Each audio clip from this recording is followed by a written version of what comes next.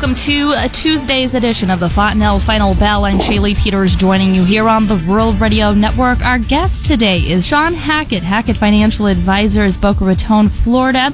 And Shawn, we did see a little bit better day today, especially in our grain trade. Kind of recap what we saw throughout today as far as our grain trade is concerned. Well, I think we have to kind of understand that everything is connected, and a lot of times there's been a long-standing trade that many of the algorithms and computer traders have put on, which is to go long stocks and short commodities because that trade has worked out so well for so many years.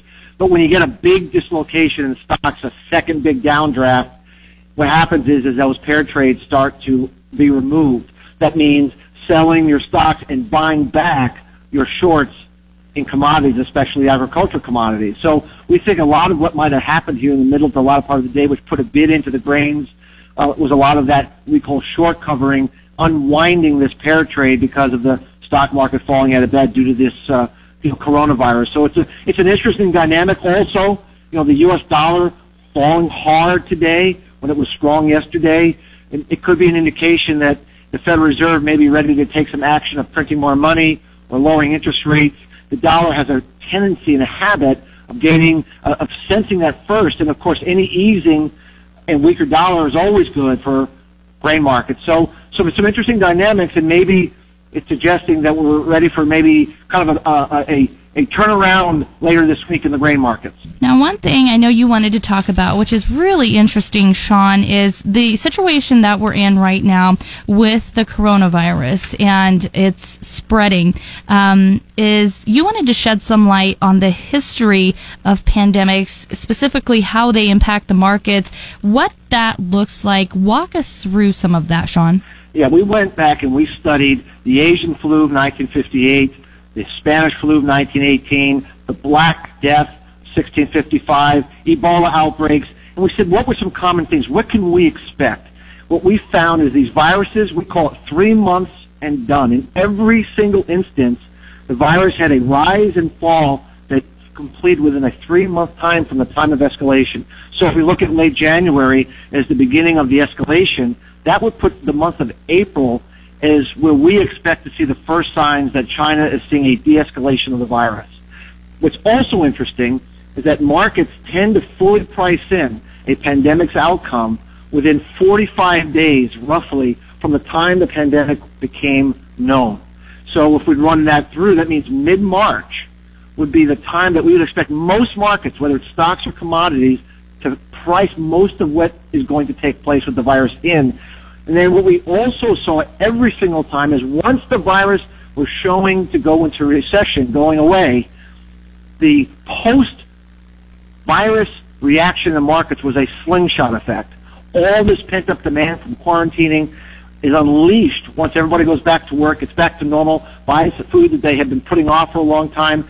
And remember, all these trillions of dollars that have been printed over the last month to try to offset this virus are going to be looking for a home, and they like to jump on trends. And if the ag markets and commodity markets are trending up, we could see a flush of this money coming in. So we're very, very excited about what looks like a very bullish, very upward-moving set of markets for grains from mid-April into the latter part of the summer. And so we would really keep all of that into perspective.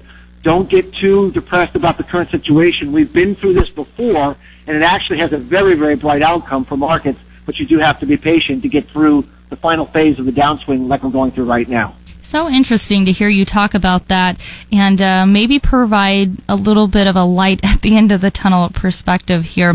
We're going to shift gears now and talk about spring planting. It's not too far off for a lot of our guys. Spring planting ideas or things that you see as we approach this time of year, Shawn? Well, the number one thing we try to do is try to get the weather right. We're big on following natural weather cycles, from sea surface temperature cycles to solar cycles, planetary cycles, to make our general forecast for what we think. Now, last year we made a forecast for excessive wetness, delayed planting, all the things that we know happened last year. Everyone is afraid that that's going to be a repeat. We do not see that. So the good news is we see an early start to the spring, and we see farmers being able to get out in the field early and get started early. That's good. The bad part of getting out early is the grain markets and the speculative community will view early planting as an idea that means large crops later on in the year. However, what we see is that mid to late spring, we could be looking at some very, very dry, even drought-like conditions in many parts of the Midwest that could compromise or make people question those early planted acres and create a very similar kind of a V bottom that we had last year when rain makes grain, and then it didn't. This year it'll be early planting makes grain until it doesn't. So we really think there's another slingshot effect from a good start to the planting season, but a bad finish to the planting season, and it'll offer, we think, farmers, grain farmers in the U.S., a great selling opportunity in the latter part of the spring into the early part of the summer. So we just want to kind of keep in mind that we're going to have some challenges short term with price, but there is a bright outcome beyond that. Certainly things to look forward to. You've got about 30 seconds here, Shawn. Given kind of the trade we're working through and we are into this spring, what are some of the things, just in a nutshell, that you're telling some of your producers as we deal with these markets right now and this pandemic? Keep perspective. Keep your cool. Be patient. This will pass. And the most important thing is that this will pass. This is not the first time we've had pandemics. We've had them 2 times out of every 100 years for thousands of years. We know what they look like. They do start and they do finish. This is not the end of the world. This is just a hiccup, a bump in the road, a big bump, but not the end of the world. And one should be very optimistic about better times later on in the season. Don't lose hope. Shawn Hackett, our guest today, Hackett Financial Advisors out of Boca Raton, Florida. You're listening to the Fontanelle Final Bell. Welcome back to the Fontanelle Final Bell. I'm Shaylee Peters on the Rural Radio Network. We are into Tuesday's edition of the Final Bell, visiting with Shawn Hackett, Hackett Financial Advisors, Boca Raton, Florida. And Shawn, we talked about those grains there in that first segment, and now we shift over talking about our livestock. And unfortunately, livestock opened higher across the board today. That was not the case throughout most of the day, though, for our cattle. And lean hogs were a little bit mixed and tried to hang on there towards the close. Breakdown, though, go into detail on today's trade as far as our livestock is concerned. Well, with livestock, and milk, they're not as easily storable as the grain markets are. You don't like the price, you throw it in the bin, you weigh around, and you can sell it a later day. But when you're in the business of selling a perishable item like livestock, it's more impacted by a near-term loss of demand. We're supposed to sell, all this beef and pork to the Chinese as part of a Phase 1 trade deal. We're supposed to sell a bunch of meat to the Japanese as part of a trade deal. And, of course, because of this disruption with the coronavirus, that has been cut off for now, and we're left wondering what do we do with all the animals that we were supposed to slaughter and ship out, and we're struggling to find that. But it's a short-term issue. The prices in China are going through the roof still. Pork prices in China, record highs this week. So the shortage has actually gotten even worse. So the minute that they can open up business again and get those import facilities going again, they are going to be looking for as much meat protein as they can get their hands on, of which the U.S. would be a huge recipient of. So this is a delay, not a loss. And it's the same, kind of discussion we had in the first segment. And it actually looks like the hog market might have already made a low. We had that big reversal last week, and we've actually held above the breakdown point even in the last couple of days when the deluge of all these markets falling apart. So the hog market looks to me might be the leading charge, the leader of the livestock, already leading the charge back up, while cattle is following behind, still searching for that reversal. We're pretty confident the cattle market's probably not too far away from doing just that. And you talk about China, of course, still they've got their protein problem, as you called it. And so while this is a big bump in the road, as you said, how quickly do you think that'll turn back once, they decide that they definitely need the protein? Well, once we talked about how the virus progression, but once the virus starts to recede and they can feel confident getting their import facilities going again, the very first thing they are going to buy is going to be meat. We think it could be very, very quick, very, very fast. Big countries like China that can't feed their populations with a key meat product like pork, for example, they don't do well over the history China when food is a shortage and at high prices like this. So we think they would be doing everything they could to bring it in immediately. So we think it could be a very quick reaction, and that may be the reason why pork prices probably have already made the low and already reversed, because the market is sensing that will be the first place they go when they open up those import facilities. All right, let's shift just a little bit, but kind of remain along the lines of livestock and get a dairy update, Shawn. Well, dairy, look, the dairy market is extremely sensitive to Chinese demand, especially for milk powder, dry whey.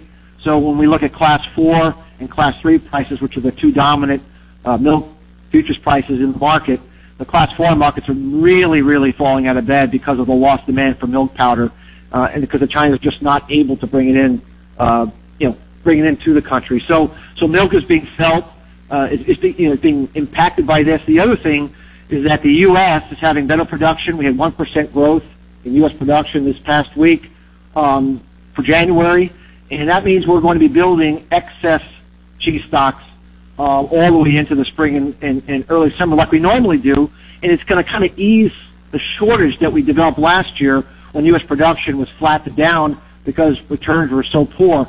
So a lot of things are coming together between lost demand and improved U.S. production that suggests that the prices are likely going to go lower at least into the middle of the spring into April before the market will start looking ahead to some better times over the summer. So the bad news, there's probably more downside to go. The good news, most of the downside's probably behind us now, and we're just waiting for the market to kind of round out and place that final spike low that typically milk does when it gets into these downswings. All right, as we wrap up today's final bell, Shawn, you've got about a minute here.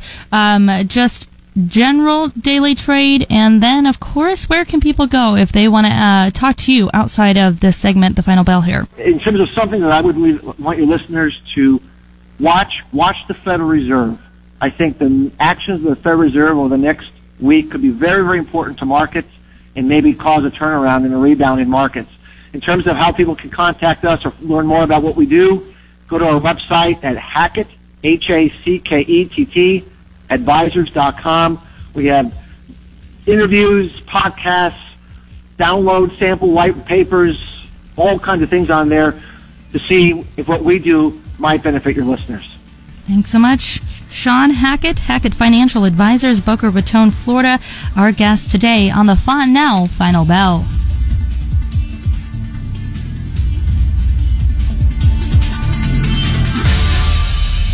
You're listening to the Rural Radio Network.